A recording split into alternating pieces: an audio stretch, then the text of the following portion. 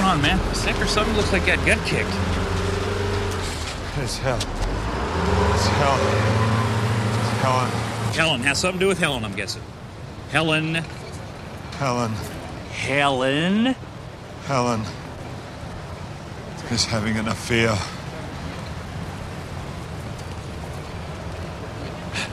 Welcome to the club, man. Nobody thinks it can happen to them the first time, buddy.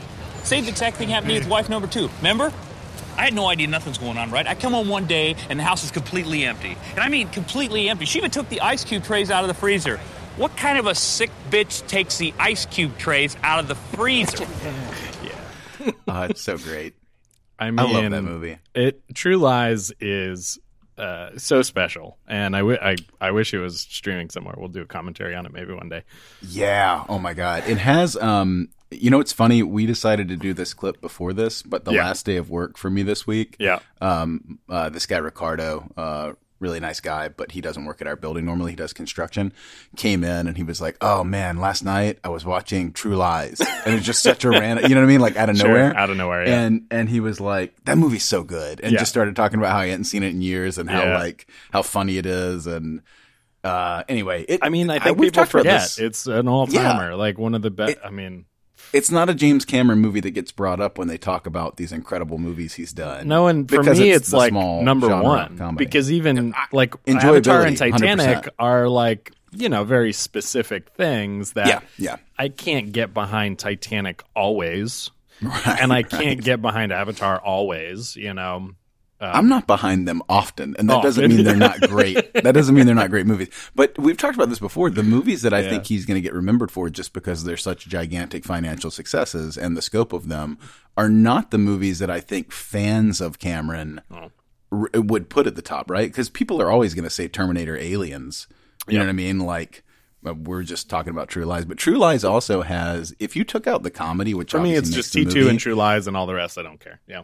Right, yeah, exactly. But for True Lies, it's like, as far as set pieces and stuff, that's like a template for like just a great espionage action spy movie. Yeah. And then you like trickle in all the sort of Arnold style comedy, playing it up where he's, you know what I mean, in the home stuff, and it's so fucking funny. It's just a great movie. And the fact that even when it came out, I remember thinking, I mean, that was what, like 95 or 6 or 96? 94, I think. Or 94. Yeah. And even as a kid, a small kid, you had that thought of like, there are so many locations in this movie. They just keep going places. And even movies like Indiana Jones, where you're like, oh my God, there's so many. It's an adventure. It's like True Lies might be the biggest adventure ever put on screen that's purely from locations. Yeah.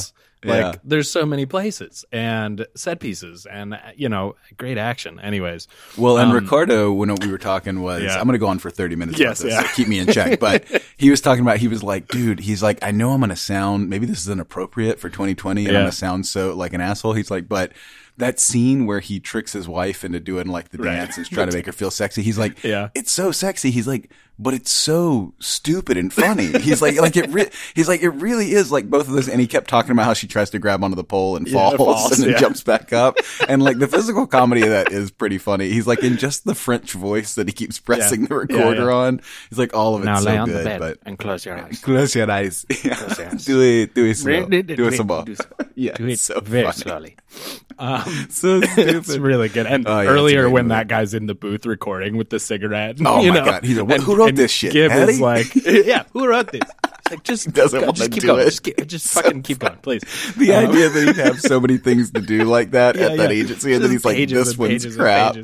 I went to a Q&A at the Arrow a long time ago, back when we used to go to theaters, and Jamie Lee Curtis was actually there on like a Q&A, and she talked about how she did The Wire. You know, they hung her from the helicopter. Oh, right, for real, close-up shots at least.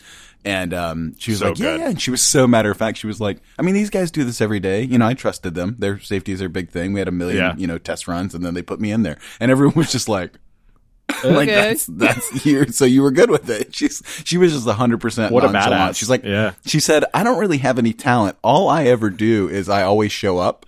And I always work the whole time. She's like, I'm always, which just made her even more endearing. That's such a wonderful line. Yeah.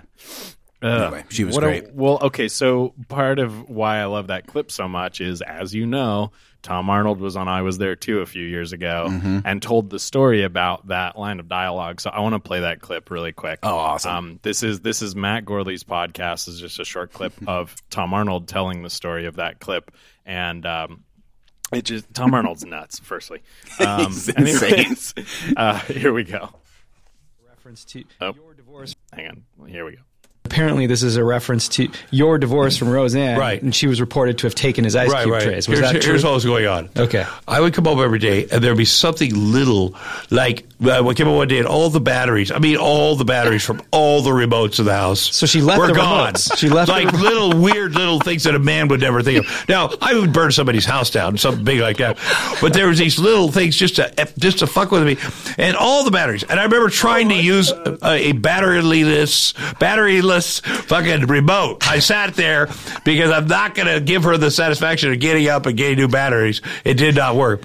And so one day I came in and then she'd taken the ice cube trays out of the freezer. That's it. And I was like to Jim, what kind of a fucking sick bitch takes the fucking ice cube trays out of the freezer? I mean, who thinks like that? Then Jim's like, wait a minute. Say that today in the movie. That's it. Say that today in the movie. Art imitates life, imitates art, you know? Exactly. I remember seeing True Lies because, you know, for our age, when that movie came out, it was a rated R movie, and that was like a big thing. And my dad let me watch that one. And I just remember thinking, who is this Tom Arnold guy? Right. He is hilarious. Right. I have to find more movies that he's been in. Yeah. And not to knock him, because sometimes, you know, lightning in a bottle, everything works just right. But I don't think I've ever found another movie where I was like, this guy's hilarious the way True Lies is. You know what I mean? Like, it just, he and Arnold are so funny together, and it's ridiculous. I think I'm with you, because that's 94, and then right after that, or around that time, you have Tom Arnold in The Stupids, which you know is one of my favorite dumb comedies, and then Carpool. And, you know, those were both like of my age, you know, range. And he's just like, not, you know, a very specific time for him. But for sure. Anyway, for sure. Everything aligned as far as that goes. So, that's awesome. Moving on. What are we going to talk about? Yeah, this is an anniversary podcast for us. This is, well, I don't know if it's an anniversary milestone. Yeah, this is the big 3-0. So, thank you to those who are still listening for sticking with us. And I don't know, is anybody there? I don't know. I think it might just be us. They never speak back to us. That's the tough never thing speak back with that podcast. I mean, I actually wanted to tell. I know I just told a story about work, but I wanted to tell another one because you'll appreciate this. Sure. My boss, who is cool boss. Fun to work with, right? But you know, and around our age, not like much older, like my last boss was. Right. But she came in the other day, and our engineer for our building was talking about, you know, we're running a building, so things always come up, and he was talking about some kind of run capacitor that wasn't working, and he just kept talking, and he was talking real matter of fact, and this guy doesn't really make jokes, and as he kept going on about 2 sentences in, my boss was just like, "Hold the fuck up," and she was like, "Are you fucking with me?" and I mean, out of nowhere, and there was no reason for her to do it. And he was like, he was clearly taken like aback, and he was like, "No." He's like, "It's really going to be a problem if we don't." You know what I mean? Like, we got to get this. And she was like, "That's a real thing, the run capacitor." And he was like, "Yeah." And he was clearly like, "Why is she asking me this?" And she's like, "Fuck." And she's like, "Okay, I'm sorry." And then like he kept going on, and then at like 2 minutes later, going on, she's like, "I just have to explain myself because now you're looking at me like I'm crazy." She's like, when I was in high school, I had car trouble.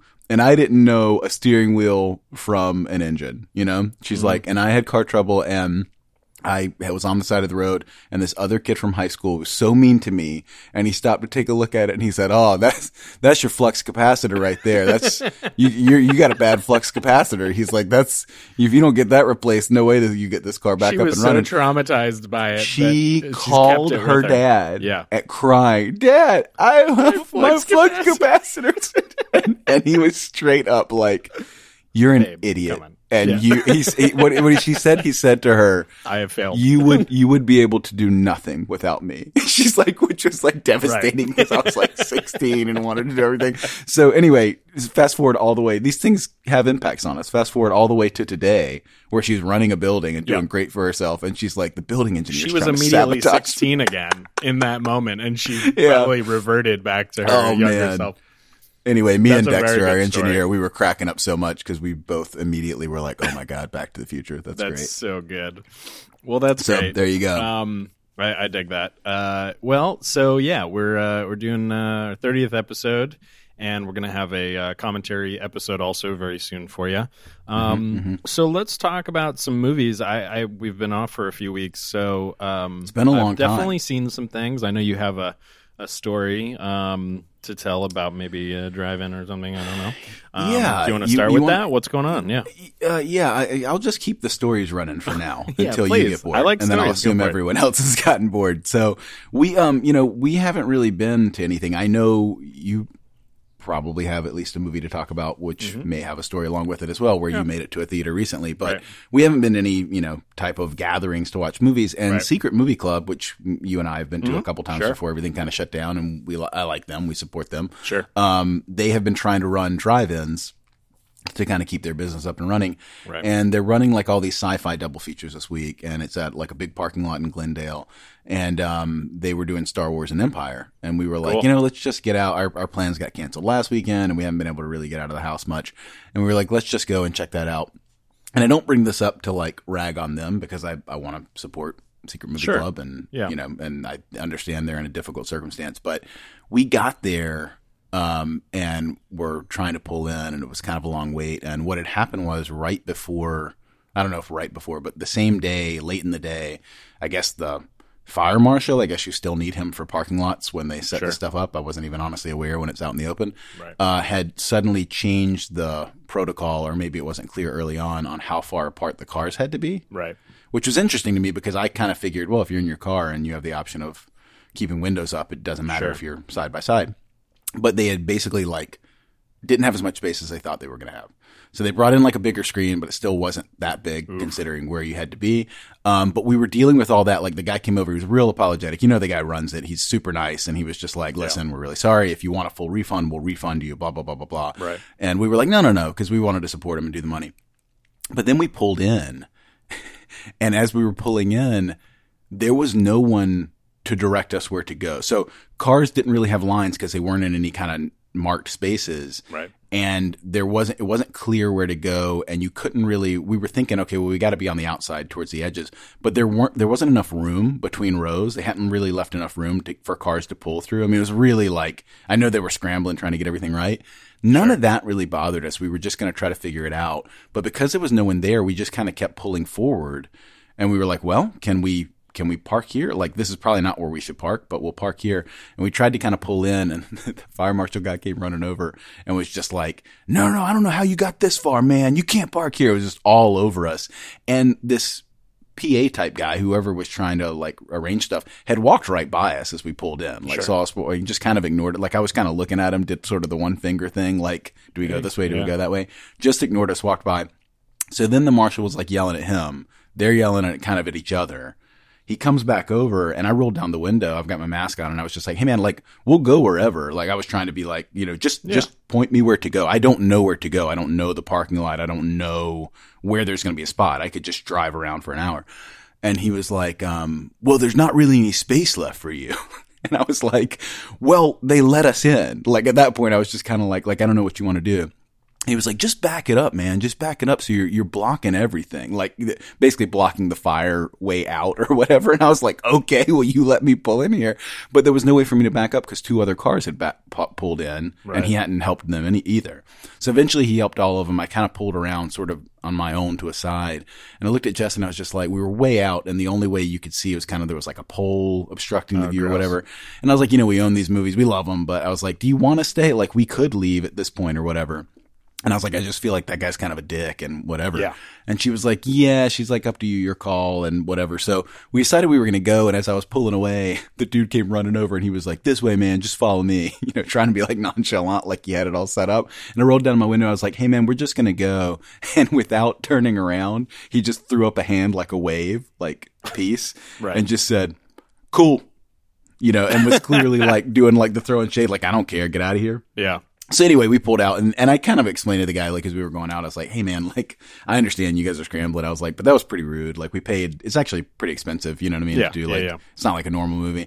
And he was super apologetic. He comped us. He's given us credits to come back, and do another one. Like he was really nice, but dude, it was the worst experience. And it was just like, man, we still haven't been able to go sit and see a movie anywhere, and I know people are trying to keep it going, but it's drive-ins are happening all over the place, but it's a testament to what goes into producing a live event. And obviously I work for a lot of live event companies, and none of them are, at least on this coast, really, producing these big things. It's all these really small companies that are putting together screenings, and, they do their best with the screen, and they do their best with the audio, and they do their best with parking and facilities and restrooms and all those things. But, it really takes a lot to make it good. And that's been my thing throughout, even though I've only been to two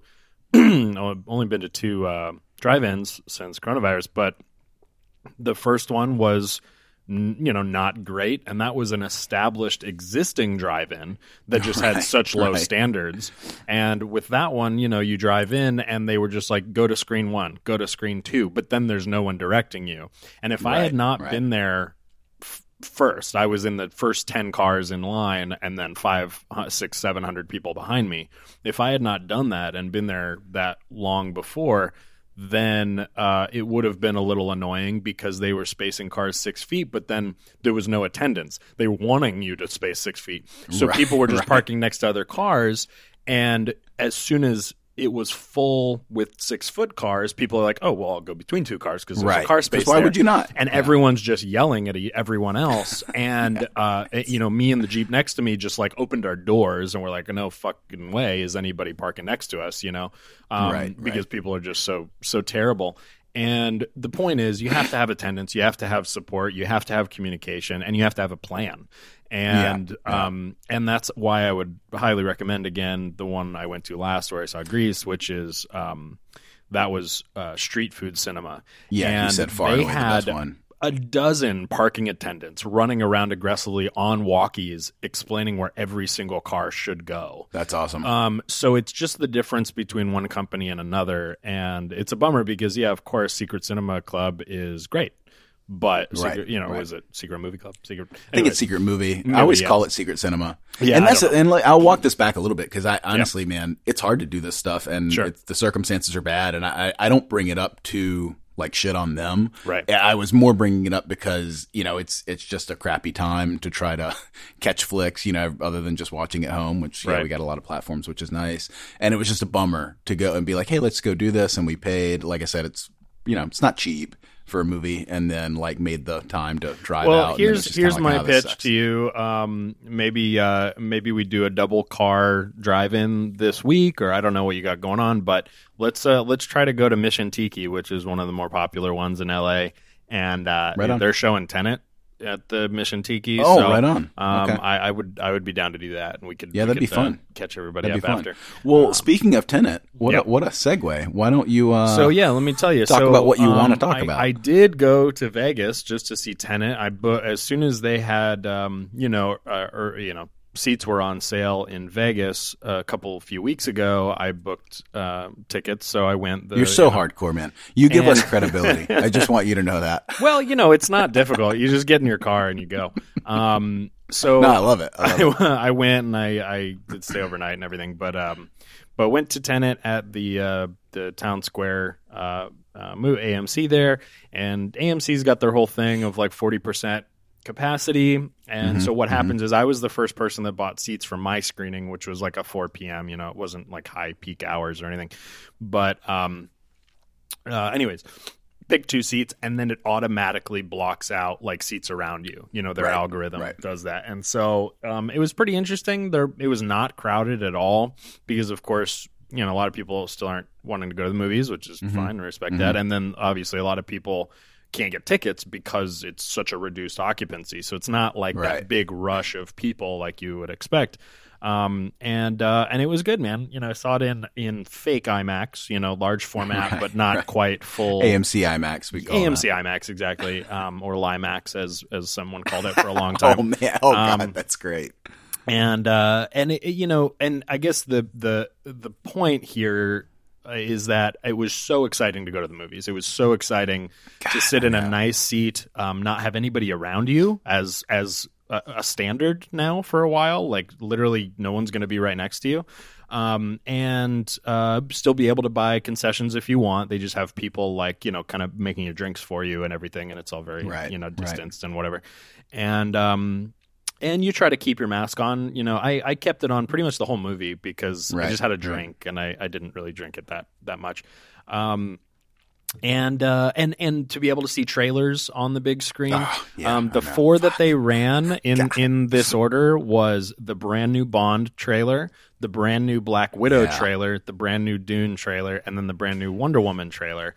And so that was super exciting. It was just like boom, boom, boom, boom, and you're like, oh, this is really fun, Right. So, I want to talk trailers, but we will come back to them later. And so the bottom line is, I'm not going to go too into Tenet because no one's seen it really yet. But it's not my least favorite Nolan movie. There you go. Not your favorite, not your least favorite. Yeah, and okay. I think that if maybe you and I and the girls and everybody, we could figure out a way to see it in the drive-in or something soon. That would be awesome. That would be really cool. And for what it's worth, Orange County did reopen their theaters, so it's only a 45-minute drive to get to an AMC with theaters open. I would do that. I would mask up and do it. So either way, whatever you guys are comfortable with. But I would love to talk about Tenet. And obviously, it's very difficult to talk about it right now without spoilers. Right. But me and you talk about it as much as we can.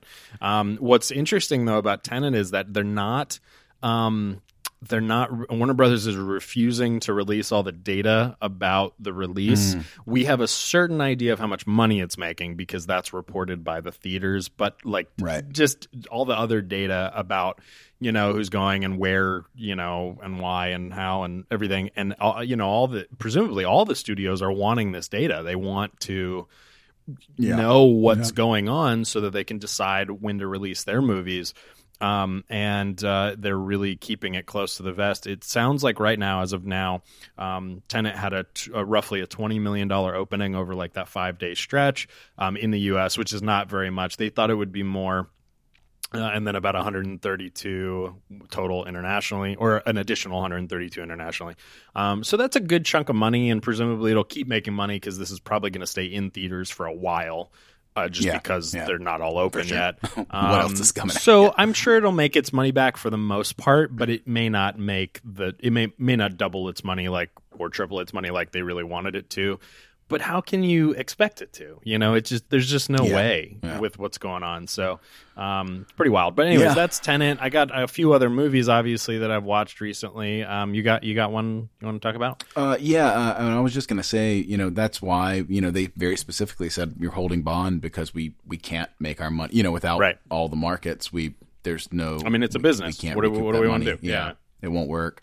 Well, we watched the one that honestly probably was the most enjoyable since the last time we talked is Jess and I watched Bill and Ted Face the Music. Yeah, we watched it too. And it's exactly what it was going to be. I'm not trying to say it was more than a Bill and Ted movie should be or anything else, but maybe it's just the times, man, that we're in, and everything seems like we're on this endless loop of the negative information and stuff. But it was just such a positive Had a lot of movie. Heart. Exactly. The sentiment of it was so sweet and unapologetic, and it did it in such a funny way that it didn't come off as cheesy, right? Because we were already in that tone of whatever. So I really dug it. We both really dug it, and a lot of fun. I thought all of the performers, for the most part, did a great job. The ones that stood out to me were the daughters. The kids, because I just thought that they mastered the stupid over-the-top mannerism. It was as if you were watching one of the best SNL sketches. And it didn't need to be any deeper than that, right? Like, that's all we needed for this, for Keanu's daughter to be doing the same motions and like the slow kind of stoner, head bobbing, like. And they were so good that I dug it. And then, as always, death. Yeah. Just like in Bogus Journey was, there were some lines, man, so delightful, that I was just falling out of my seat laughing. It really, the fact, okay, this is a really good example of how to do this, because all feel like for the last 20 years, 15 years, 10 years, we've just gotten so many reboots and long-term sequels and things like this. Mm-hmm. And so the question in our head is always, why can they not recreate the magic of the originals? And maybe magic is a heavy way to look at it, but nope, tone, it's the correct way. Tone. I mean, just the basic like aspects of what made the original great. You're never going to recreate, the lightning in the bottle of an original, fun thing from 30, 40 years ago, but just having it feel as if it's in the same universe and a continuation seems to be impossible. They can't do it with Star Trek. They can't do it with Star Wars. They failed on the one indie movie that they did. There's just so many failures, and this and a lot of those, to some degree, were made by the people that originally made the product. Mm-hmm. Whereas this one is the original guys again, and the fact that it's so tonally matched after this long, what is it, 40 years or not 40, 30, plus years or whatever. Right. The fact that it just feels like, oh yeah, this is the next movie. Yeah, it's the same. The same and is I think, no small feat. That's all I'm saying. For sure. No, 100%. And I think that part of the challenge of that really is that you don't think about this with series, because series go on for sometimes 10 or 20 years. Right. But outside of like a specific series, the tone of just what's popular in movies really does change a lot decade to decade. Mm-hmm. So when you've done, like you said, a long-term sequel and it's 30 or 40 years ago, I think one of the big challenges is you are trying to not just capture the time period, maybe that it's set. Maybe if you do another Indiana Jones, you stick to the same time period. Maybe you're still in the 50s or something. But you're trying to capture the same tone of an 80s movie. You know what I mean? That like when that was the popular thing. And it's just not an easy thing to do, because so more land on their face than not. But yeah, I agree with you. I think this one nailed it. And I think it's hard anyway, and it's just, you're less likely to pull it off than you are to land it. And I know money's still the driving force, and why would you not do it from the business side? But, let's just give credit to them for nailing this one, because it is a big feat. I really enjoyed it, and more than I thought I would. I would say that Keanu in it is a little, maybe not as fun as he used to be. But what's the other guy? Alex Winter. Really great. I don't know. It just was very, very, very, very fun and positive. Highly recommend that. I thought about that, and I thought, is Alex Winter seeming like the same guy a little more to me than Keanu, because we've seen Keanu evolve? I think so. I honestly, think that's part because of it, Winter just hasn't been around in the way that Keanu has. So, right. That's probably part of it. Yeah, definitely part of it. So a couple that I watched. By the way. Here's a short film of all things. Did you know Jurassic World put out a short film last year called Battle at Big Rock? Meaning that it is a in-universe, in-canon short film directed by Colin Trevorrow, who I think is garbage, but whatever. He's kind of the guy that started these new movies. So he directed it. It's a short film, and but a big budget, like a little slice of Jurassic World, and it's just a tiny little story. I think it's called Battle at Big Rock. Check it out. I didn't even know it existed, and it's not new. Check that out. Wow. I watched Tesla, which is the very tiny indie movie starring Ethan Hawke as Nikola Tesla. Right. And it's one of the more bizarre movies I've ever seen structurally and tone-wise. It's very weird. Did you like it? Yeah, I did. It's a little slow, and it doesn't really get to much meat. It's more just kind of atmospheric and following him along. There's not. I would say that it tries to be heavy on biographical information, but at the same time, it feels like it's still not enough to make it educational. Right. But anyways, I liked it though. Very interesting. Watch Mulan. Did you guys watch Mulan? Yeah, we watched Mulan as well. What'd you think? Thought it was fine. Sure. So it was exactly. We kind of looked at each other the next day. We were like, "This is exactly every Disney remake to us." Yeah, they've just been doing the same thing. They're all okay. They're all fine. None of them overwhelm the last one. None of them meet what the original was. And I don't think that's just us being old. I really genuinely think objectively they have a little less soul and spirit to me. It's just a paint by numbers thing they have going on. That's the best way to say it. It's definitely paint by numbers. Bob Iger, who has left, his position, but he kind of talked. I mean, the reality is they crammed all of these live action remakes into like 2 years, where really I don't know why they did, but there have been so many. So what were they? They did Jungle Book, they did Lion King, they did Aladdin, they did Mulan. What else? They did Cinderella. They came I back guess to that yeah. one. If you really want to go back, they did Cinderella. They did Beauty and the Beast. Beauty and the Beast. If you want to count Maleficent, I know we've got 2 of those, but again, I know that's a little different than Sleeping like Beauty. 6 or 7 at least of these that they crammed in like 2 or 3 years, and it seems like a lot to me. Maybe it's Little not. Mermaid's coming, so they're still working on that. That's another. But I think that's a conscious decision to cram all of these into this period of time, possibly because they know that people won't continue to enjoy this style of recreation forever.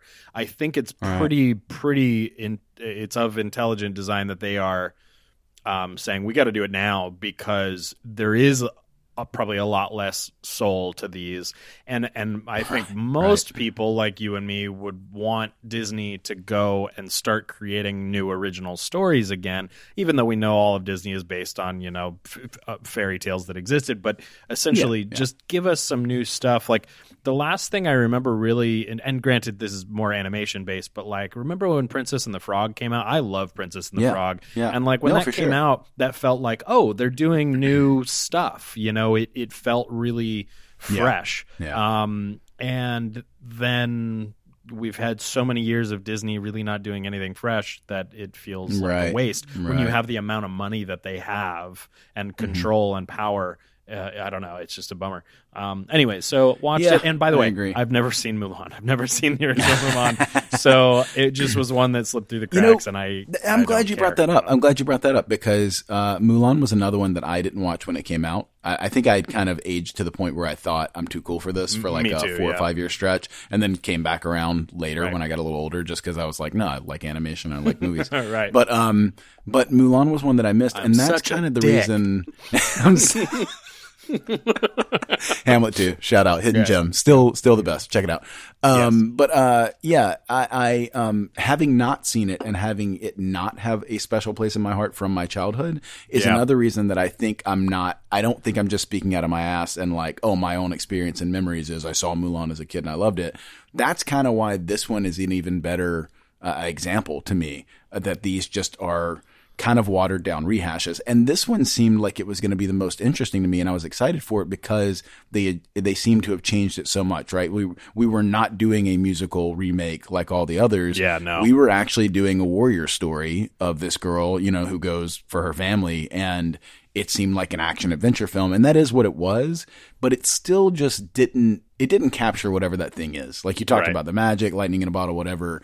It was fine. It was good. There's nothing really particularly bad about it, unless you really want to get nitpicky.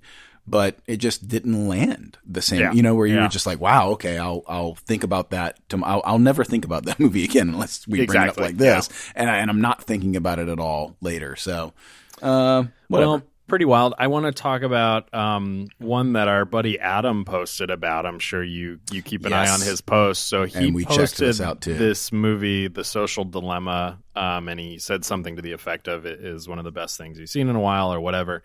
What did you think? Oh, you said you did watch it. Yeah, it's a Netflix original documentary. Yeah, we got into it the other night. I mean, These are things that if you've watched, now I'm trying to remember what the documentary is we already watched that kind of talked about weaponizing the internet. Oh, God, I'm going to blank on Yeah, there's been a couple that kind of ring a bell, but I can't remember exactly what I've watched. This was, I think, probably landed a little less for me than for him based on just the fact that it was like the third one of these I've seen. I think it's just as relative. I think the message is as topical and as important and as of the times as anything you could make right now. The one thing that I will say about this one that made it have a little more punch for me and impact is just that there were so many people from the industry who were being interviewed, right? And people really talking a wide about their swath of and people talking about high up people that had been instrumental in designing this stuff or working with this stuff, right? And them what was different about this one to me, and I thought was really really good was one, them talking about how naive they all were. You know, they really just went in with their best intentions early on. And then it's like, how do you slow down this boulder as it's rolling down the mountain once you get started, even if you wanted to, which reminded me of that Black Mirror episode where the guy takes the hostage in the car. Do you remember that one? And the guy who's running everything's like, I don't have any control anymore. Right. But that, and then also them talking about specifically, you know, this is my industry. I need it to keep going in a way, but also I can't put my phone down when I come home at night. You know what I mean? Like talking about their own addiction and sort of that duality in a way, you know what I mean? Or trying to balance that. And it was frightening, man. I mean, it wasn't anything new, but it still felt accurate. I 100% agree that it wasn't anything new. It speaks to how powerful the addiction is, like what you're saying, that all of these people succumb to it and are incredibly well informed, because the argument that one of the guys says, which is pretty much all of our argument in our head when we try to reconcile this addiction to social media and just our phones in general, is, well, we have the power to not fill in the blank, to not let it take over, to not, run our lives, to not let it destroy our children. We have the power to do these things, and we just need time to get used to it, or whatever the answer is. Whereas in reality, we don't, and it's evidenced by what they're talking about. You can be so well informed, and you can totally understand and even be in charge of the manipulation and still be manipulated by it. So I just think that argument doesn't hold water anymore. What they eventually get to is, okay, what do you do? What are we going to do? And it doesn't really posit too much, but it, the main guy that, is the head of the Humane Technology, Society or whatever it was called, was like, well, you have to hold these companies accountable. And to me, and some of them said this, it's so difficult to have that argument because that's not really it. The companies are never going to do anything. Laws need to be in place to require them to There's regulation needed from outside source. To me, it's a no-brainer. And as long as our government is fucked up, then there's no chance. There's no chance that these companies are going to police themselves. I think some companies police themselves better than others. And social media companies are the worst. Other companies in the tech sphere might be a little bit better. Right. Just because they're not into the collection of data in the same way. But they're companies, and they're there to cut your throat and make as much money as possible. That's all companies are ever about. It's insane to think that they're going to care. Right. And even if the individual people care, you're talking about having a universal a universal care. You know what it is, though, man? They can care. They're still not going to put the care above profits. I talk to my brother about this a lot because we talk about companies and some companies seem a little more moral than others. And I'm like, listen, at the end of the day, I do think I work for a company that cares about its employees more than there's places I work that are worse, right? Sure. But if it comes down to it and it's the stockholders, and showing that growth this year to therefore keep the company looking good and growing as best as possible, or sending me packing I know I'm going packing. Do you know what I mean? Yeah, like, sure. I'm not saying somebody would be happy about that, and I'm not saying my direct boss would be, Sure. wouldn't be devastated, but it just is what it is. And the other things I liked about this doc was it was really interesting to me, like you said about like, I know about the manipulation, but still it's a different part of my brain that gets manipulated. I can't turn it off. And they talk about that, yeah. And they talk about the magician thing and how magicians have known this for years, right? And that's how they pull off the trick, and that's how they direct all of us in a room one way and we miss it. And so that part was really interesting to me as well. But it is scary, man, and it is I don't know. I definitely don't think there's a quick fix to it. I think, like you talked about with legislation, I almost think it's going to take a whole generation later of people who have come up with this. We talk about this a lot, but our lawmakers are so old. Yeah. And like, in some ways that's good. And in some ways they know things, but with the current stuff and the stuff they didn't grow up with and the stuff they probably don't even have at their disposal the same way that the average person does, right? That's just wild to me. I mean, the average United States citizen right now is, I think, 37, which is my age. Right. And the average, governor or lawmaker that we have is like high 60s. It's the equivalent to me of our lawmakers trying to make laws for another country. It just, they don't have the context for what these things are. They might have context for certain things that they're writing laws about and fighting for. But, they definitely don't have the in-depth knowledge, right? Like, even if they have not general knowledge about it, they don't have like the in-depth stuff. And this is a perfect segue because we always wanted to launch our 30th episode, and we were going to become a political talk. So, I'm sorry this devolved so poorly, but two idiots that like movies. Check out The Social Dilemma. It's on Netflix. One more critique on it. I could have really done without all the stage scenes. Well, so here's my note. Way too many recreations and scenes. Oh my God. What a waste of my time. You lose all credibility with me in general when you put a lot of recreation and dramatization in a documentary that's purported to be very important. This is probably one of the most important topics for a documentary to be made on, period. Total miss in that regard. And then you spend what appeared to be millions of dollars doing these recreations. You have an A and B list like cast of actors, people that we know from big budget projects in these recreations, and then massive special effects for these recreations. Right. And it's just like, fuck you. It's all so stupid. And I don't know what they thought was going to work because there are no examples of that working in a situation like this to me. I just think it's such a miss and such a failure to make that choice.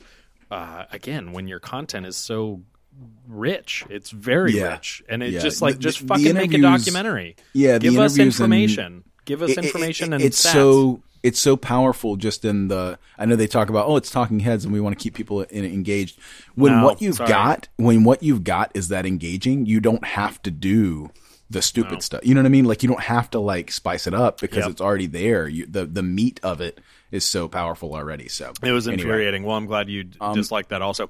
Anything else you watched movie-wise you wanted to... Yeah, so real quick, because it might come up later in our podcast, Wink.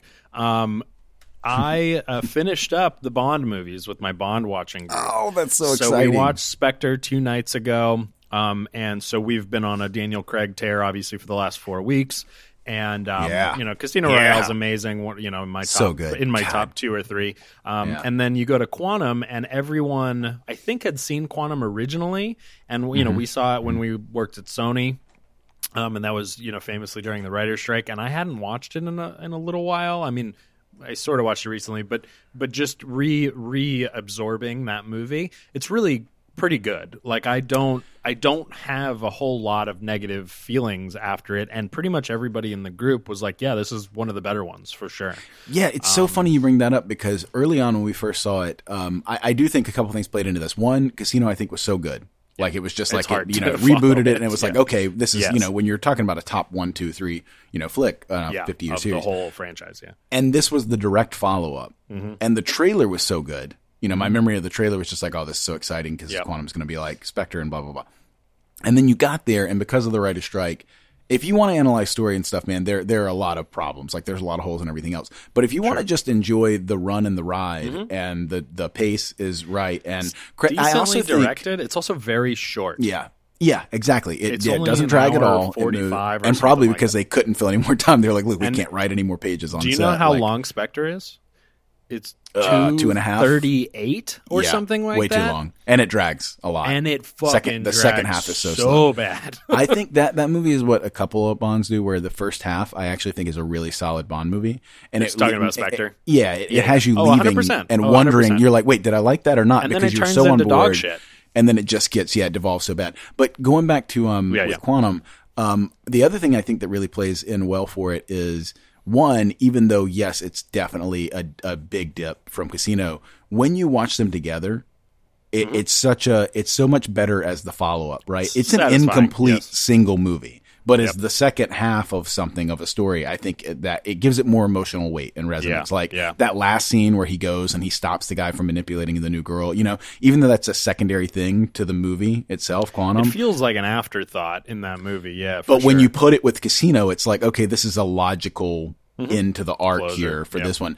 And I'll also say, Jess really enjoyed that one. Like I'd kind of warned her early on. I put that in like the bottom 5. I was just like, we've gone from the top to the bottom, and it was one of the worst ones to me.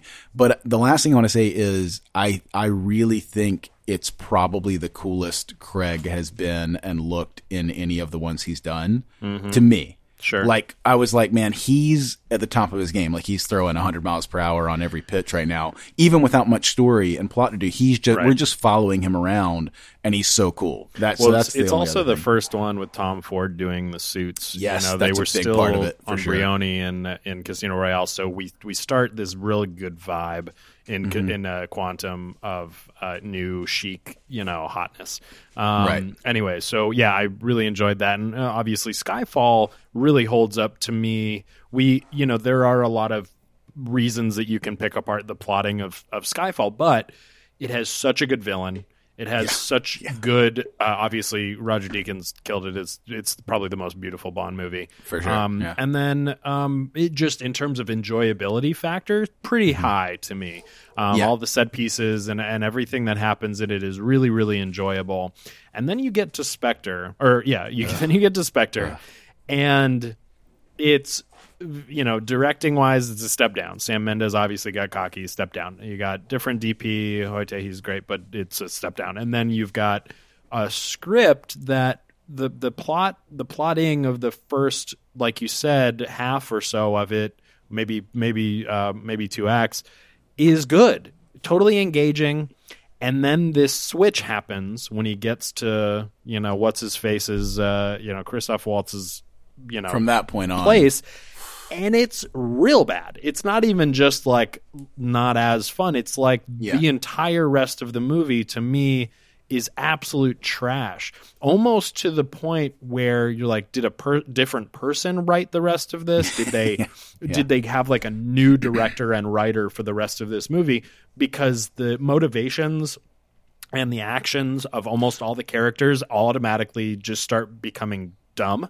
And trying to wrap Silva and Skyfall into that was such a stupid and lazy. Retroactively. If you're going to do that, then you got to really do it. And it literally is as lazy as I was the guy behind that guy and that guy and that guy, and he calls them all out and puts up like black and white photocopies of them all around the MI6 building, and you're like, that's what a 6-year-old would do to incorporate that storyline. Like just. When you're in the backyard playing Bond, you come up with that. Without any intelligence. And for it to so naturally incorporate, you could have incorporated Casino and Quantum easily into this.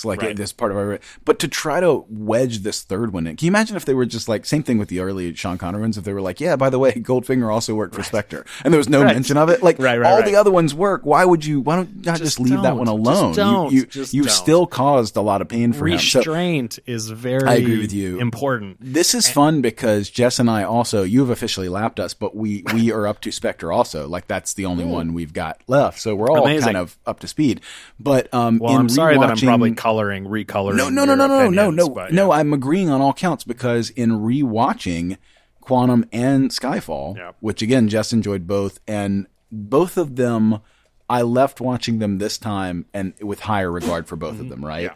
Me so too. Quantum's never going to be like an all-timer for me, but it went from like bottom of the list to like, oh man, this is just a good, you know, there are problems and I give them passes for the writer's strike, but then there are other things that are done so well. Then Skyfall, which I never had a problem with, but I always thought was overrated. I just thought people who immediately were like best Bond ever. I was like, no, look, we're top 10. I'll give you, but it's not that. I wouldn't put it in my top 5. At all. Yeah, maybe still top 10, maybe. But I still liked it better than what I did before, and it feels so personal. And when you're watching it with someone else who maybe isn't even as huge a fan as you realize the emotional weight and the resonance of the M and Bond their relationship in that one really does give it something, and also the kind of mirror image of Silva and Bond. Like all of those things are very powerful, and I've said this before, but I really like that it's the only Bond that takes place in London. You know, like he always gets his mission orders in London, and then he goes around the world, and that's great. But this one felt so patriotic. I couldn't help thinking, like, if you were British and this is your guy, like there's so much, those shots of them up on the building. Running from building to building. That's my favorite. That is like, one of my favorite sequences ever. Oh my God, yes. In a Bond movie. And just the poetry of, you know, where she's reading about how we're older. We don't have the strength we once had, but we still have the resolve. It's very smart. I got chills right now. Yeah, it's very smart. And then you go to Spectre and it's like so not smart.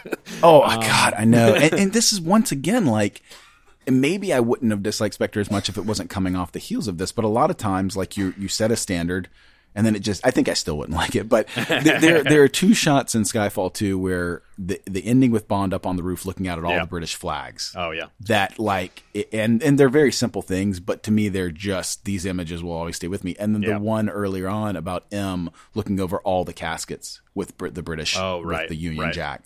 Like those are the two shots to me where I'm just like, man, like, you know what I mean? That has some weight. There's a lot of love in that movie for the people that made it. It really just seeps, and then very lazy the next movie.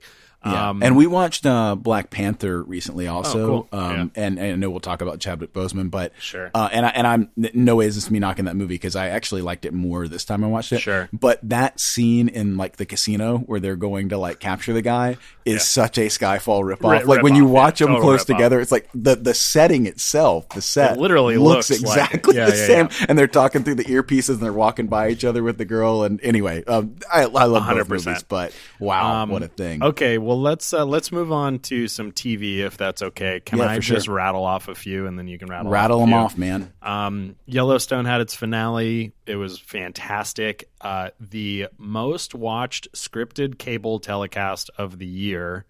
5.2 million people watched the finale. It's consistently beating, like its only rival in cable drama is over the air cable drama is Walking Dead, and it's just destroying Walking Dead.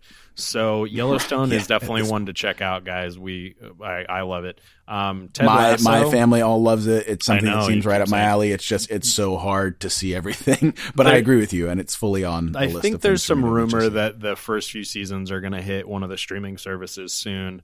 Okay. But check that out. Or record it on your Hulu. Ted Lasso has been better and better and better every week. Have you caught any of that yet? I know you said you were going to get Apple TV eventually, but please check that out. I would not be surprised if it's a shoo-in for Best Emmy for comedy. I don't know that it was eligible this go-round because the Emmys are in a couple weeks, but maybe next year. Lovecraft Country is a new show. Have you caught any of that? We've watched all of it. Yeah. What do you think? We like it. We enjoy it. It's not. I think I was hoping that it would be like mind blowing. Do you know what I mean? Like next level. But I don't want to get too once again like political progressive or whatever. But and I'm speaking as a white guy. I don't know. Right.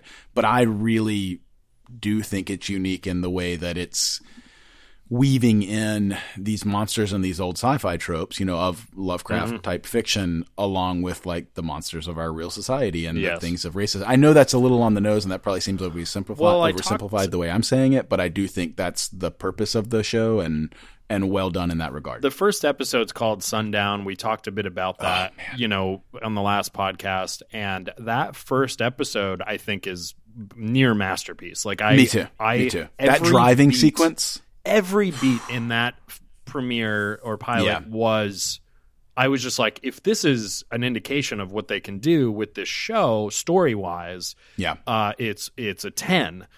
Every episode since, even though they are all different, and that's obviously a weird style that I wasn't ready for, is that each episode is kind of its own thing. I didn't know that would be the case. I didn't either. That was a surprise. I don't know that anybody did. But anyways, the point is that everyone has been like a 6 out of 10. Since that first one.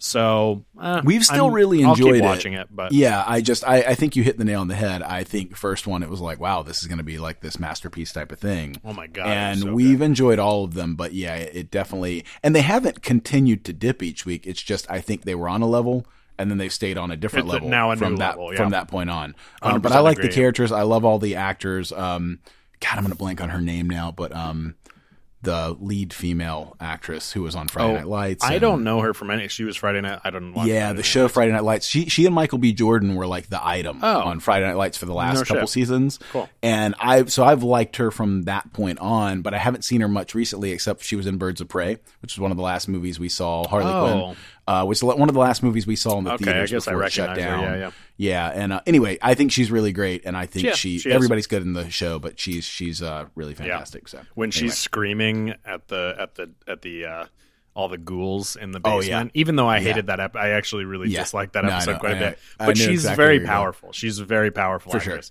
For sure. 100%. So moving on from that, there's a couple other brand new shows. Did I tell you about Teenage Bounty Hunters yet? Did you guys check that out? You told me about it, but I haven't seen it. I just feel like it's you guys' kind of show. Word. It takes place in Atlanta and a lot of like Southern families and stuff, and I think you might dig that part of it. But it's a really smart, cute show, even though it's still in the vein of like a teenage comedy drama, but it's more elevated than that. It's still more mature than that because it's a Netflix show, so it's still kind of R-rated. And but highly recommend that. The Vow has been this new documentary on HBO about the sex cult, the one that Alex Mack was in and everything. Ooh, or what's her name? Not Allison Mack, not Alex Mack. Yeah. Allison Mack. And that's a really, really wild cult expose on HBO. So check that out. Dark, that's man. Some heavy shit. I watched all of the new Chef's Table barbecue season. That's just 4 1-hour episodes, and I think you dig that too because you got a couple of Southern barbecue. There's a Texas. There's a the Charleston, South Carolina. Okay. You have pitted Jess and I. This is going to be an absolute because those are the two, right? Yeah. Well, so there's a whole hog Charleston, South Carolina barbecue episode, which is fantastic, and then there's a Texas barbecue episode, and then there's a Sydney, Australia episode, and then there's a Yucatan Peninsula, Mexico episode. So it's meaning all different types of barbecue around the world. Oh, I'm so hungry. And so I highly, so it will make you very hungry, but it's easy because it's just the 4 like 45, 50-minute episodes. Yeah. And they're beautiful. Chef's Table's great. And then the last one I want to talk about before you go off on whatever you've been watching is my new favorite show, Raised by Wolves. Have you watched any of that on HBO? No, and I don't even know that much about it. I mean, I know about it, but I don't know much about it, and I haven't heard anything about it. Let me just go through a couple of beats really quick. It's directed this is Ridley Scott, right? Directed by Ridley Scott. As far as I know, every episode directed by Ridley Scott. Not just produced by, but he's directing. And it's a sci-fi show, and it, I didn't really know much about it. I did the HBO Max unveiling event back last November, and they showed like a tease of it, so they had already pretty much shot it or totally shot it a year ago almost, and now we're getting these episodes. I think there have been 5 the last 5 Sundays, and It is, the point is, even after the trailer of it a year ago, I still didn't know what it was about. I knew that it was visually very Ridley Scott, and I knew that it was sci-fi, but I didn't really know what it was about. And I don't even know that I want to describe it in depth because it's kind of more fun to not. But I will say that the visuals and the art direction, production design, all of the sci-fi styling of it is like a 10 out of 10 for me. Just like fucking perfect. In the same vein as, you know, we probably have plenty of hate for things like Prometheus and whatever. But what you can't but what you can't argue is how beautiful the style of that world is. Yeah. And so even though this is a totally new, you know, product, you know, from Ridley Scott and, you know, written by other people, it really is top notch, cinematic, you know, 100% in 100% budget, beautiful sci-fi. And there's a little bit of CG that's kind of TV, but most of the effects are as good as anything you'd see. Okay. But the real vibe of it, the vibe of it is, you know, kind of androids versus humans. Essentially, that's all I'm going to say. Okay. So I highly recommend it. It's a little slow. It's a little plotting, but it's. I'm good with a slow burn. You know that. So far, yeah, and you have to go into it knowing that it is a very atmospheric kind of slow show. But what it has done consistently is answer my questions. And that's all I ask of a TV show. On. Okay. If you give me like mystery sci-fi, this kind of starts in what I would call the middle of a story. There's a lot that's happened before it and a lot that's going to happen. And you have a lot of questions. It has been really good about each episode giving you more answers as opposed to creating more questions, which is what shows like Lovecraft or whatever else they love because they're J.J. Abrams and they're kind of fucking Damon Lindelof. Yeah. They're so into just making you confused, whereas this one has the respect for the viewers enough to, you know, feed you the information. And this is good to hear, man, because I will always be a Ridley Scott fan. Yeah, and you talk about atmosphere. Hey, it's more an atmosphere. Yeah. Blade Runner's a top 20 movie all time for me. So I don't think I have any problem with that. But at the same time, like you were saying with Prometheus and with Alien Covenant and everything else, it's been a while for me. Not since I've liked a Ridley Scott movie because I like The Martian, but it's been a while. Right. It's been a long time since I've really been to man, have the really respect of the product. Yeah, exactly. And this I have a lot of respect for. And there are some things that are not perfect about it. Some of the side characters, but the lead in it, her name is oh wait a second, I wrote it down. I've never seen her in anything. Amanda Collin. I don't know her from anything. Oh, and by the way, this has not a low Rotten Tomatoes. I think it's in the 70s, whereas Lovecraft is in like the 80s or 90s. The discrepancy there is really unfortunate. This is just a classic example of I don't understand what people expected out of a Ridley Scott show, but if you know Ridley Scott, then this would be like a 10, or maybe not a 10, but like a 9. I don't understand what people expect out of it. I have no idea how many people are watching these things, but to me, in my opinion, just based on the marketing, I would think more people are watching Lovecraft, which usually, and I think same network lowers the score more because I think the more people are watching, the more you just have some angry people. Whereas something that's a little more niche, I think usually has a higher one. So that's kind of weird that that it's lower on that. It's a little weird. We'll check it out though. That sounds pretty awesome. I'm just going to rattle off. I'm not going to go. I don't have as much as you, but we binged Jess and I binged all of Fleabag, which we had not seen any of. You hadn't done that? Absolutely loved it. Were you destroyed by it? I was. You know what, man? Yeah. It's more than I thought it was going to be. I mean, I don't know what I was expecting exactly. You have some ideas and preconceived notions and stuff, but the whole design of it and the way it works, perfect, and so many little clever, flawless things. I mean, when they start playing into, I don't want to spoil it for anybody, but there's a lot of stuff that's very. There are no words for Fleabag. There are no words, and it has it just has a lot of depth. I mean, it's really rich. Like, it's really rich, but on the surface, it's also entertaining. And they move so fast. There's so few of them. If I had known that, I think I would have tried to tackle it earlier on, because I've talked to you about this before.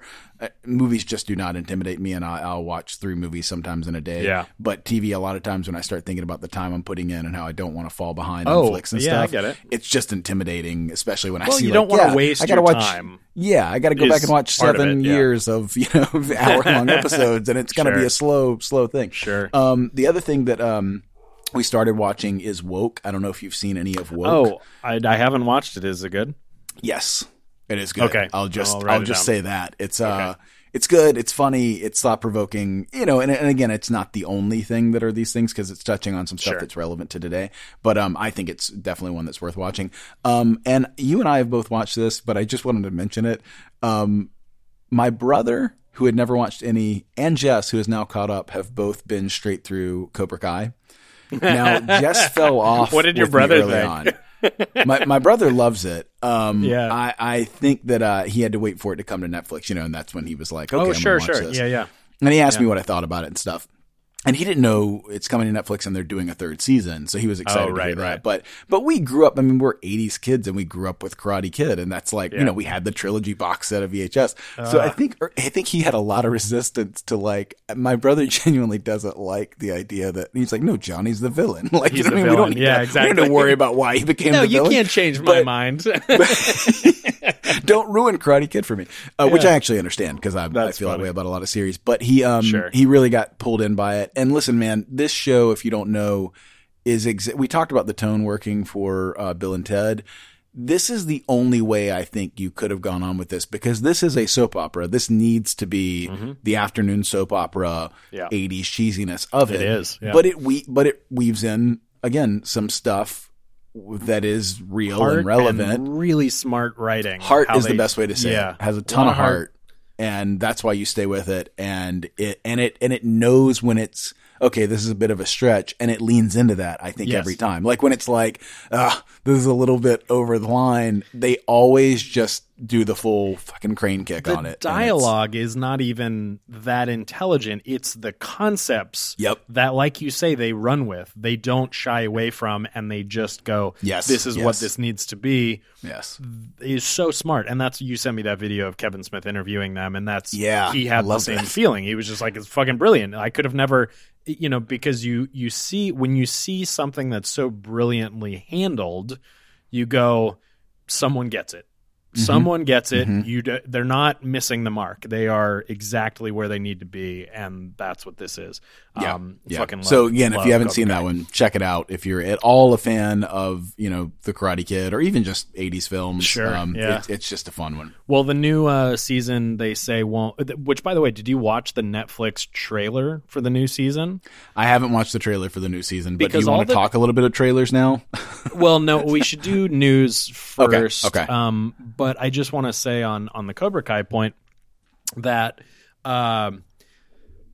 Netflix put out a trailer, and the trailer is essentially Netflix showing off that they now have the show. So what the trailer is a recap, essentially, of the story so far, not in a recap-y mode, but in a trailer-y mode. Like, this is where we're at. And it's very well cut. It's very well presented. It's got, I think, a cover of the song that's really high energy. So it's a great marketing piece for Cobra Kai, so you have to watch that. And there's a little tease at the end of something, and you're just like, oh no, what's going on? Which, by the way, the end of the 2nd season also had another tease that I won't give away. I don't know if you remember it, but it had to do with a cell phone on the beach. I remember. But that's a great tease. And then there's yet another tease at the end of this trailer that you're like, oh. So anyways, but the point is that we were under the impression that Season 3 was already produced. That's what the news said, that Sony produced the show. It's a Sony show. They produced it. YouTube Red, backed out on distributing it, so they sold it to Netflix. And I think everyone was under the impression that as soon as that deal goes through, that Season 3 would go up. I think Season 3 is in the can, and they're just really giving it lots of time so that over the holidays, everyone watches the first 2 seasons. They're going to keep it on Netflix, season 1 and 2, because a lot of people haven't seen it. You can't just put up 3 if people haven't seen 1 and 2. So I think that's really smart. But the point is, we won't get the new season until next year. I'm hoping it's January, but it will be a few months. And so I hope we're still around as a society at that point. For nothing else, because of Cobra Kai. Last thing I want to mention on that is, there's an actor in that show, Paul Walter Hauser. Do you know just by name who that is? He was the star of Richard Jewell. Oh God, he's great. Yeah. The idea of him doing Richard Jewell, if you've seen that, where he's, whatever you think about the movie, he's fantastic and totally believable. Seems like they just dropped a guy that really is that guy into the movie.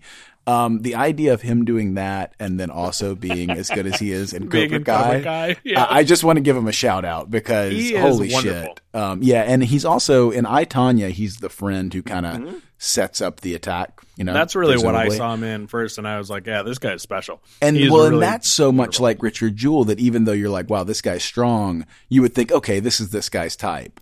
Like he can play this character. But then when he does Cobra Kai, you're like, all right, this dude's tackling a totally different tone and a totally different thing. And he's great. Special. So, I think we're going to see him plenty in the future. Yeah, for sure. All right. So let's transition into some news. Unfortunately, we have to mention that Chadwick Boseman died. He was 43 years old. And he was fighting gut punch. I mean, just a legend. He was fighting cancer through all these recent Marvel movies he did. For the last 4 years, he's been fighting cancer.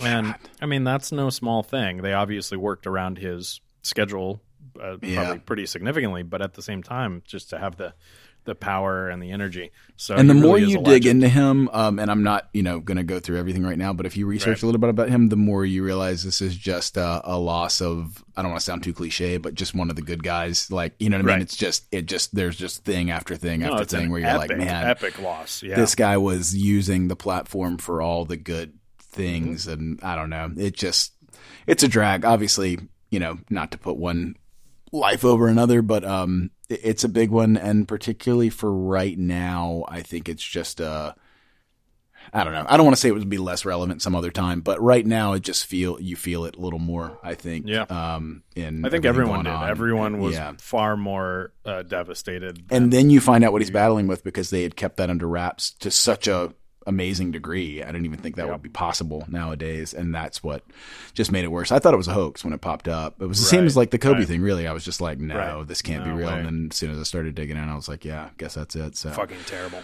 Anyway, awful thing. Yeah, we also lost Diana Rigg, which of course is a good segue in our Bond talking. Another legend, man. Not only such a wonderful actress and really just like a powerful woman in general, she is the only Mrs. Bond. Mrs. Bond. Like, that's first thing I think about every time. So significant. Yeah. And the type of person that she is in On Her Majesty's, which is definitely in my top 5. I think that's in my top 5 Bond for sure. The person that she is, what she represents, and how different she is, both physically, if I can say that, but just different from the Bond women as a whole, is like just great. She, she's perfectly awesome. Cast and ahead of its time for Bond, her, being her character. Exactly, what it was. That's a perfect way to put it. Considering that's 1969, the fact that person is cast and written that way is very good. Yeah, and to have, this is the opposite of a Chadwick Boseman, where it's like, oh, he went so quickly, but to have somebody with like the legacy of like, you were in one of the 60s Bond movies, right? One of the first decade. And you were in Game of Thrones in your 80s. The Avengers. Destroying it. Yeah, the Avengers. Exactly. So when my mom brought it up, she was like, did you know Diana Rigg died? And I was like, yeah. And she was like, I loved the Avengers show when I was a kid. Right. And that was like her. And I was like, well, she was also a Bond girl. She was the Bond girl. And my mom did not even remember that, which a lot of people wouldn't, if you weren't like a big Bond fan. And she was like, wow, like that's quite a corner of the sort of espionage, history of espionage film and TV to cover. But I thought she was unbelievable and so memorable in Game of Thrones also. I really thought that like there's a ton of characters in that, but what a fucking boss. Everybody in Game of Thrones is giving their all. Everyone is giving an amazing performance, and it's extremely well cast, but she stands out. If you were to look at all the characters in a list, she would be one that people would would really gravitate towards for many reasons. And her last moment in that show, I don't know if you remember it, it's so sinister. But she say something about Cersei. Fuck Cersei. Kind of the way I want to remember her. Yeah. It's just like from the badass angle. She just basically tells him, she makes sure that she knows whatever she's drunk is poison and she's going out anyway. And then she basically tells Jaime, it was me who killed Joffrey. Right. You always remember who Joffrey was so awful or whatever, but that's going to devastate him. And it's like her last little bit of revenge. She's been beaten. What a badass. But she's got that ace like up her sleeve where she's just like, okay, peace. And I mean, that's very dark, but for that show, it was quite a moment. So anyway, let me touch on a couple of things that in the news. The unfortunate thing is that, Tenet was released, but then you've got, the fact that a lot of other movies that are coming up soon are being pushed. And that's a really weird thing. And I think like Wonder Woman just got moved to Christmas. Yeah. So what about that? Movie theaters are reopening. Movie theaters don't have anything to show. So it's not like, we have a horse in this race, but it's like, if you, I don't know, I guess maybe there just aren't enough small movies about to come out. All the small movies went to VOD. Yeah, we don't do those in theaters anymore. And all of them pretty much chose to stream or sell to a platform or whatever. And all the big ones are too afraid to release until they know they can make enough money. So these are all practical concerns. Yeah. But the reality is, let's just say, for instance, that all of LA's theaters reopen next week, which won't happen, but it might be soon because we have Orange County, we have San Diego County, San Francisco County, I think, or that county. So the point here is, what are they going to show? And how are movie theaters going to justify being open if they're just running fucking, Back to the Future and the Goonies? So I don't know. I would hope that some of these don't move their dates because we're also talking about a while from now. I mean, I know it's soon, but we're talking about stuff that's moving from October to December or whatever, stuff that's moving from December to July. And you're just like, that's a long What is the latest on No Time to Die? What is the latest time? Have it's they even still set holding at November 20th. Oh, okay. So I thought they would push to summer of 2020. Oh, wait, did they do that? Maybe. I could be making that up, man. It's hard to keep track. It's really, really hard. You might be right though. Wait, well, no, let's see.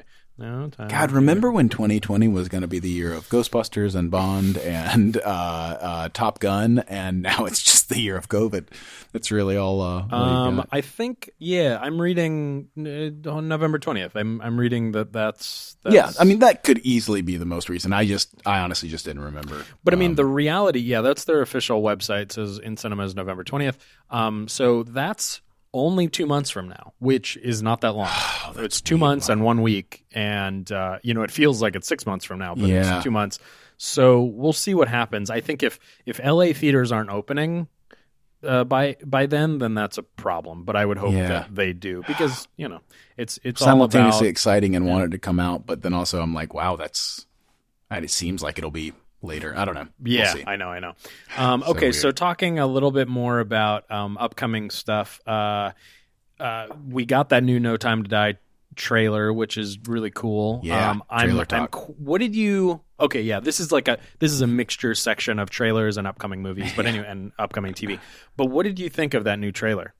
I got excited all over again. Sure. I don't know how you felt about it, but I remember the earliest trailer to me for this one, No Time to Die. I remember being like, well, that's a little underwhelming. It's not that I don't want to see it, but I was just kind of like, okay. And then the second one they brought out, I remember being like, oh, this is better, and I'm jazzed. And this one was the kind of the same as that one. Only it's been such a long wait that it felt just as fresh as the second one. So I was definitely see more content in this one. We see more set pieces. We see more action. We see more locations.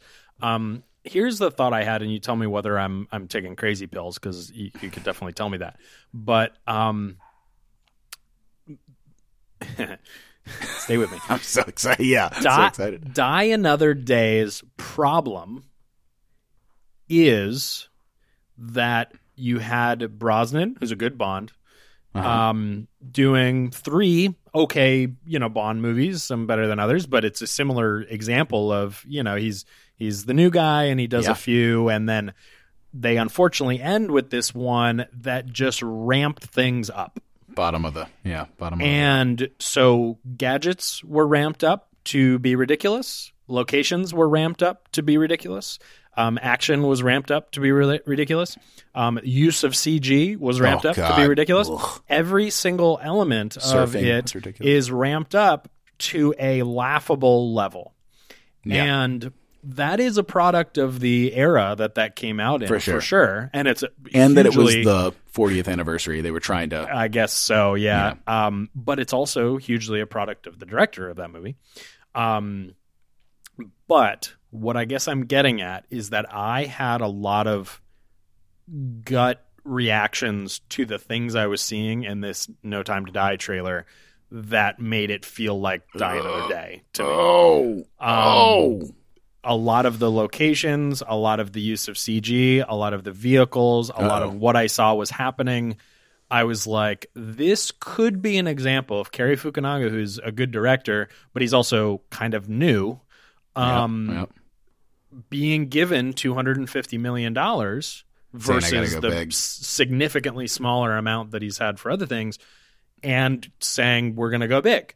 And going big is not a good thing necessarily. Skyfall went pretty big. The set pieces and environments in that are pretty big, but I don't have like negative feelings about where they went with that. And it was famously and it's a super personal story. And right. So I guess the point here is that I don't want to speak negatively of this because we're so excited for this movie, and I think it probably won't be anywhere near of what Die Another Day did to the franchise, but I'm like 10 to 20% worried. Well, listen, you're definitely taking crazy pills, but it has nothing to do with this. This is just got it. Okay. I hope you're bringing this stuff up, and I'm going to be in watch the trailer again. Slight panic state, when I see it again. But I can only say that I hope you are wrong. You know what I mean? Like I don't know. Like those may be totally relevant things, and I might watch it with new eyes. Negative, but I certainly don't get the. I mean, I didn't leave it thinking, oh, this is like Die Another Day, but I do understand what you're saying, and I do understand like you're talking about just in an element sense how that would be. I think I'm so excited to get something that they've made me wait so long that right now I'm just excited.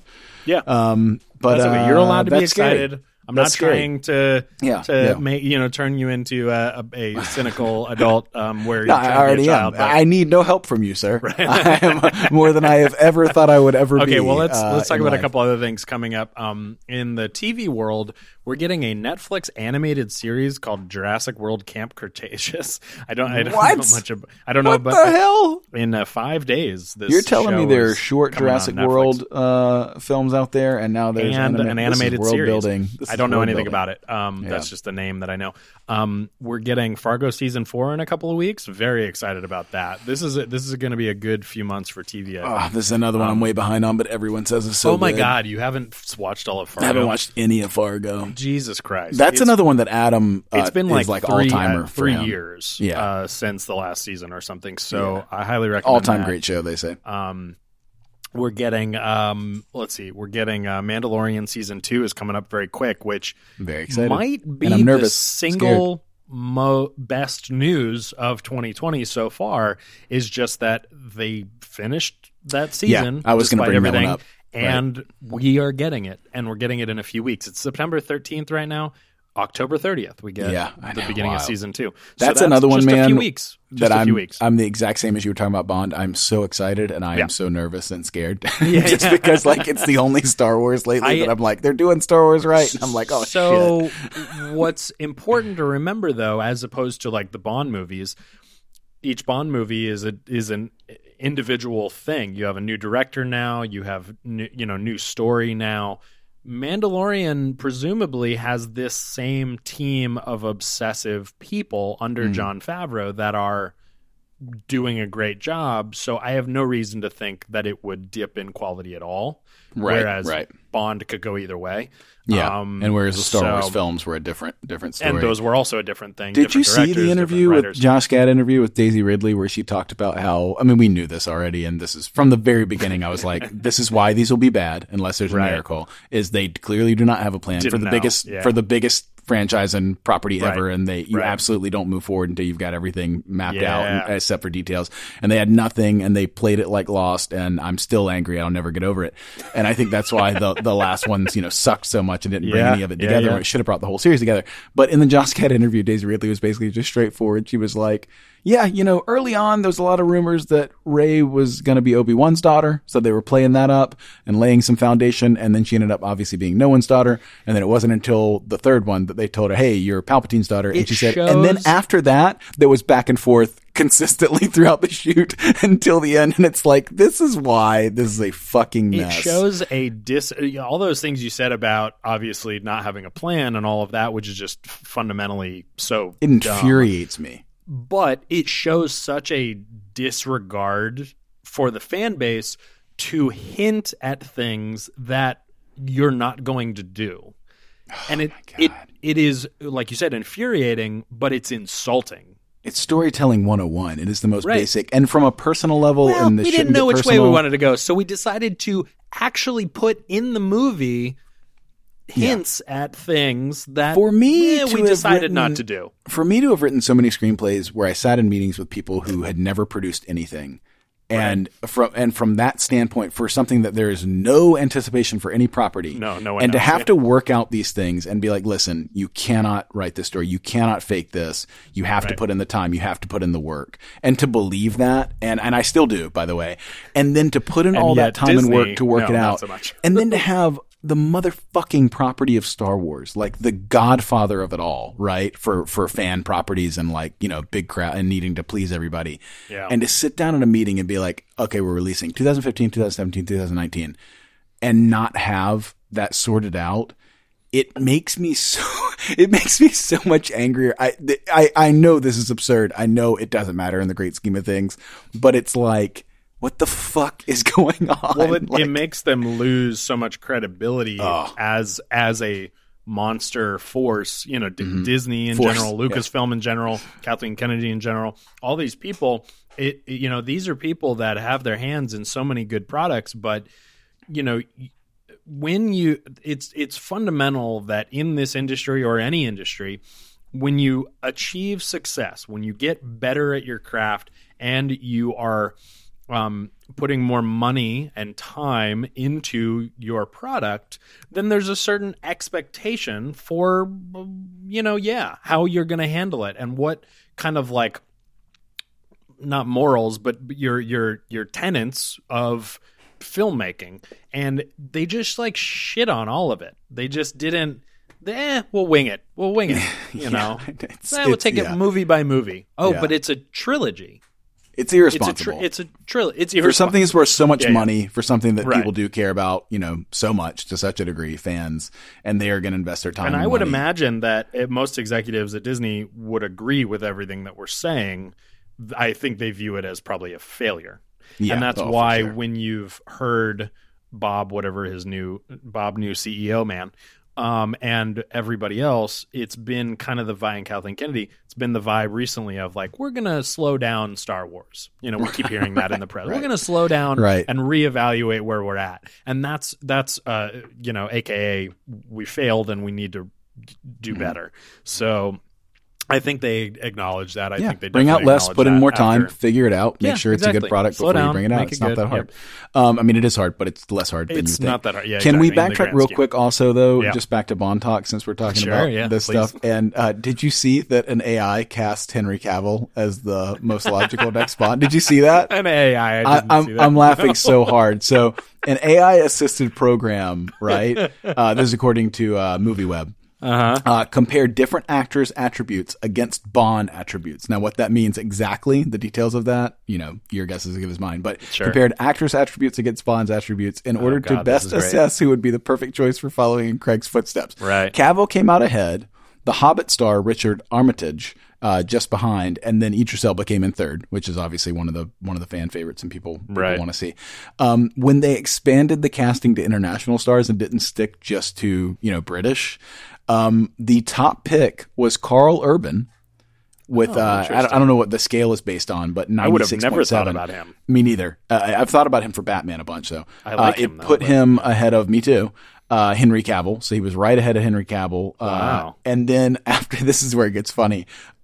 Chris Evans got a 93.9% rating, followed by your favorite and mine, Will Smith, with 92.2%. That's so dumb. Anyway, It's so it's pretty incredible. They even expanded it to women because that's been thrown out there, which again, I don't think you need a female Bond, but whatever. Right. Mandalorian star Gina Carano was the top of the list for females with a 97% rating. bad. And then it gets really weird with Katie Sackhoff and Angelina Jolie. Anyway, I just wanted to mention that because I think it's hilarious that AIs are potentially casting. But also, here we go. That might be the future. Well, so that's a really good segue. I don't think I have any more upcoming anything to talk about. Well, I just want to say last thing then before we move on. I found the Dune trailer incredibly underwhelming. Trailers. I don't know if you feel the same way. Incredibly underwhelming. I would agree with you that I was underwhelmed by it. And I think that is, okay, so here's the thing. I watched those 4 trailers back to back when I saw Tenet. And No Time to Die was very engaging, and I was like, oh my God, this is great. And then Black Widow, the new Black Widow trailer is, I would say, far superior to the first Black Widow trailer. And Black Widow wasn't one that I kind of cared about. Of course, I'll see it. I love the Marvel movies, but watching the new Black Widow trailer, I was like, oh, wow, we're getting a lot more story. I'm really engaged. This is really fun. And then on the ass end of that, we get a new Wonder Woman, which also was a little underwhelming. I think the music choice has been really bad for these Wonder Woman trailers. But in the middle of that was Dune, and I zoned the fuck out. I love, the concept that we're getting these Dune movies. Yeah. But I zoned out. I totally wasn't paying attention to the trailer. And then when I got home, I watched it again, really loud. And I was like, okay, why can't I watched it again. And I was like, I didn't even remember watching it the first time. There was something about it that I totally forgot what was even in the trailer. I must have looked down at my phone or something. So that's more of a subliminal thing. I don't know why I wasn't into it, but I'm with you that I was just kind of underwhelmed visually for some reason. I'm not worried about the movie right off the bat because for one thing, I really do think you've got, I'm not saying it couldn't be bad. It could be really bad, but I think you have just an incredible cast. I mean, you've got one of the great ensembles ever. You've got tons of talent. You have, to me, a one of the top 5 directors working today. I just think you have especially in terms of this kind of property. I just think you've got a guy perfect. Who is exactly who you would want. Blade Runner 2049 is one of my favorite movies of the last 10 years, and I put it above Blade Runner. And just how it looks.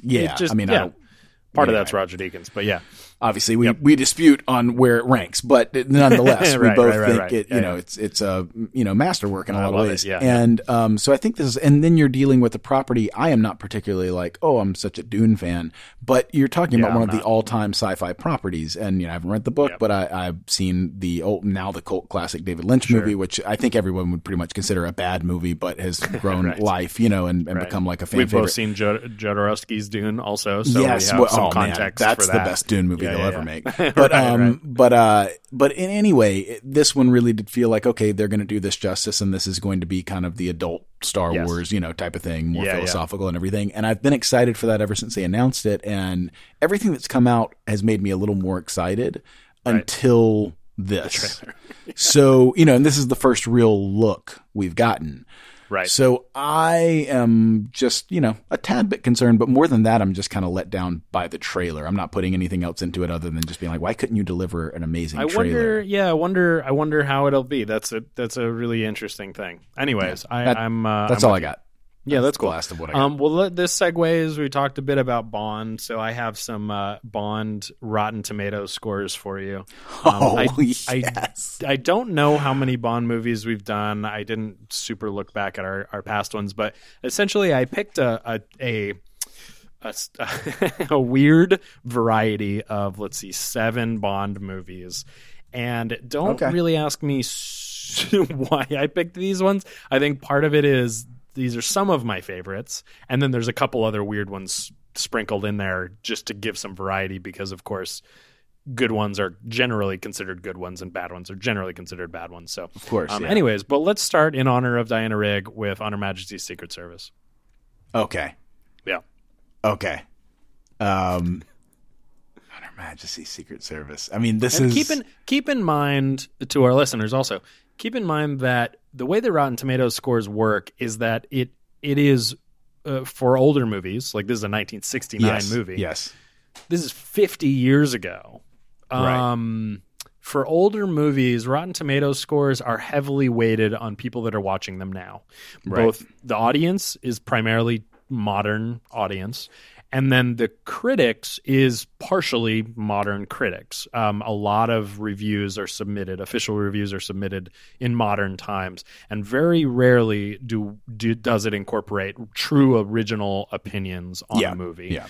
So that's the tomato ranking is much more recent than this movie, right? Obviously that is idea. The case. Yes. But Rotten Tomatoes, even though it wasn't around even 10 years ago, still incorporates original reviews in the algorithm. Oh, that's right. That's right. When they're available. And a lot of original reviews, especially for a 50-year-old movie, are just not really around, or they're from an institution, maybe a newspaper or a magazine that doesn't even exist anymore. So I'm just, that's a disclaimer. That's all. Yeah. Anyways, On Her Majesty's Secret Service. I was going to go crazy because I always think of this one as like the one that's like just the most revered and everything else. And I was going to get up there in like 90s territory. And then you talked me kind of down from it. And then I was thinking, oh shit, maybe I should get down in like mid 60s and 70s. So I'm going to settle up and I'm going to say critics gave this movie an 87 and audiences have given it a 75. Those are good guesses, 81 and 64. So you're in the right ballpark. Okay. You're figuring it out. So 81, 64 on Her Majesty's Secret Service, which is definitely one of my favorite Bond movies. Yeah, it's an all-timer. From Russia with Love. Ooh. Which, by the way, there are 60 critical reviews for this and 93,000 audience reviews. So, holy shit. Okay. Just to give you some context for what these numbers really represent. Yeah. I mean, this is another one we've talked about, and this is one that I think is widely considered one of the best. Yeah, both by critics and audiences, I think. And I think it's the best espionage movie of the series, and not fully it's even really kind of a Bond not movie. like any other Bond movie at all. I'm going to... I feel like it's same ballpark. I'm going to say critics 88, audiences 72. 95 and 84. Holy shit. Yeah. That actually, I'm excited that it's higher it's good. than I thought it was going to be. I'm with you, yeah. This is, on most days, if you ask me, my favorite Bond movie. Not because it's the best, but because it's my favorite. Live and Let Die.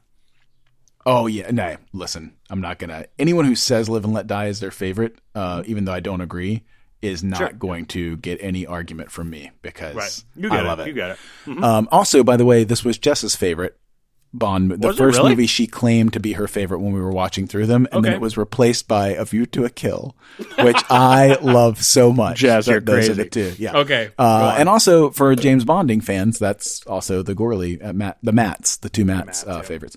I think Live and Let Die is probably lower than what we've had, so I think critics gave it it's still a liked movie, 75, and audiences gave it a 73. 65 and 64. Oh. So a little lower. A decade higher. But that in the tracks 60s. to me. That tracks. I feel like most of the Bond movies are going to be in the 60s then. That feels like an indicator to me of a more... But we'll see. Maybe. This is also... So Roger Moore is my favorite Bond, even though, again, with the same concept, anybody that's like, no, he's dog shit, I'm fine with that too. He just is the one that I grew up with. He's the most fun, for sure.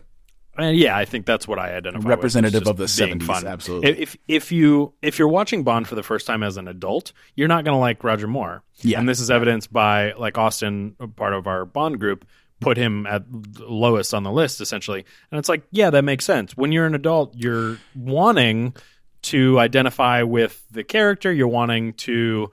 and I think the modern sensibility is something more serious. Seriousness. A little weight to it. Drama. You're so right. Grit. He's the perfect child Bond. I think you're. But I've never when thought you're a about that kid, he's the only one that. Are you makes kidding sense. me? Yeah. Because it's so much more fun, and it's lighter, and it's more comic booky. And I mean, you've got Jaws running around, with steel teeth. He's going to space. Subconscious, but my mom knew this, and that's why she only showed me Roger Moore Bond movies. This is funny. I've never considered it was a choice. I know that she was just like, Connery's fine, but Roger Moore is really what you should watch. I remember as a kid, I was like, the whole world is in peril, and Bond has to take a spaceship to space to save the world. None of that's ridiculous when you're a kid. It's just the highest stakes, and you're all in. Like, hey, I completely agree. That's anyways good. Anyway, what's the next one? Spy Who Loved Me. Okay, I think this one of my favorites. Yeah, I mean, this is another all timer. This is top 5 for me. Definitely in my top 5. Yeah. And I think considered by most people top 5. So we just had 60s for Live and Let Die. I'm gonna say 75 for critics. 70. I'll say the same thing. 73 for audiences. 80 and 76. Oh, nice. So you're pretty close, but a little higher. Yeah, which is great. It's one that people love. So here's one for Jess: A View to a Kill. This has got to be really low, man. I think actually, in fact, I think it is the lowest Bond movie. Oh shit! Okay, in Rotten Tomatoes scores. I'm gonna be honest with you. I was gonna go like in the 40s, but now I'm gonna say critics 26, audiences 20. 38 and 40. Okay, well that's not as bad as I thought, but right. That seems right though. I mean, this movie is good in that it's bad, right? And you're enjoying it. It's not. No one's making an argument that it's. All right, transition. Casino Royale. All right, we got to get up there here on this one. I think critics gave this movie an 88, and audiences gave it a 92. 95 and 89. Oh, word. So critics were still higher on that one. Yeah. Okay. All and right. last and least, Spectre. Oh, garbage. Spectre, critics 42, audiences 35. Quite a bit more. I appreciate that you were just going so low. I didn't literally mean lowest, but no, I think that's 63 and 61. Okay, honestly, man, that could have been lower. Which is the lowest of the Craigs, and I think it gets a lot of it gets higher purely by virtue of the Craig, Bond verse rather than the actual quality of this movie. And if this was like his first one, I think it would have been lower. Well, and again, even on the James Bonding podcast, they talked about like leaving that movie and being like, that was good. And then like a day later being like, was that good? And then like a week later being like, it was bad, right? It was weird. Changed entirely. Yeah. Because again, for the first half, you've got a solid Bond movie. Yes. And then it devolves, but also you've got one of the great all-time openings, I think. The opening teaser in that one is fantastic. It's good. Yeah, very good. The helicopter. Very engaging. Yeah. Anyway. Okay, so I have a weird little segment, and I genuinely, and we're going very long today, but we're almost done. It's our 30th episode. Yeah, so exactly. We'll do whatever the fuck we want. Fuck you. Anyways. No, we love you. Seriously. Please keep tuning in. I'm sorry, baby. Sometimes I just get scared, and I want to kiss you all over. Those finger pains you bring home, and they suck. Anyways, I didn't mean that either, baby. I'm sorry. I'm sorry, baby. Give you the old smoochy woochie. Sometimes I get so scared. We have officially got off the rails. Fantastic. Anyways, so this is a weird thing that happened. My friend Tom up in San Francisco. I don't know if he listens to this, but part of our group up there with Nick and Tom and all those friends. At some point, we had a massive disagreement about something in the Matrix. And does this ring a bell to you at all? I think I remember you talking to me about this. I'm sure I did, but I want to play it out loud on the podcast and get your opinion on it again. This is it's great. Super stupid and it's super trivial and it does not matter. I'm stoked. But the reason I'm doing it now is that it lends itself to like maybe a listener feedback type of thing. Yeah. If you're listening to this and you have any opinion, the real goal here is to shame Tom as significantly as I can. And literally the nicest person I've ever met. Let's destroy sweetest him. Human being on the planet. But he's about to get destroyed. No, the point here is that there is a scene in The Matrix with a character named Switch. Yes. And another character named Cypher, and then Trinity is there. And Cypher is one by one disconnecting people from the Matrix because he's the villain for part of the movie, right? Yes. So you know this scene, and I'm going to play the clip very quickly. It's a very short clip, and the goal here is to listen very carefully to Switch. The the actress's name is not like this. Right. The actress's name is Belinda McClory. And let me share my screen with you here real quick so you can watch this little clip. And I want you to really, really listen to what she says and how she says it. Okay. And try to identify what part of the world you think this accent is. It's a fun little game. All right, here we go. By the way, if you have anything terribly important to say to Switch, I suggest you say it now. Oh, no, please don't. Not like this. Not like this. Okay, that's it. Switch. Wow. Now, I realize that in theory takes some knowledge of world languages and accents, and I'm not good with that stuff, but you know who is? Tom. Tom's extremely intelligent and extremely well-read and extremely encyclopedic about things. Should we comment on what he thinks before... I don't think I do. I kind of want you to give me a direction. I want you to give me a direction. Where do you think that... And let's play it again. Hang on. Let me play one more time, just the part. Please don't. Not like this. Not like this. So you want me to give you what I think? Even just a direction, general vibe. What do you think? You know, she doesn't have many lines in the movie, like at all. So it's really hard to like kind of pick this apart. Yeah. But Tom has a very specific thought about what part of the world she's from. And to the point where we say not like this to him all the time in a very aggressive way. To make him feel weird. Because, for what it's worth, there's a group of like 5 of us. 4 of us say one thing, and then one of us says another. Okay. So, what do you think? It's impossible for me to know whether her look is influencing this. I just want to state fair. That's fair. Yep. Because I'm looking at her and she's like bleach blonde, very white skin, as if she's from somewhere where there's not much sun. Which is alluding to the direction of the world that we would say she's from. Yeah.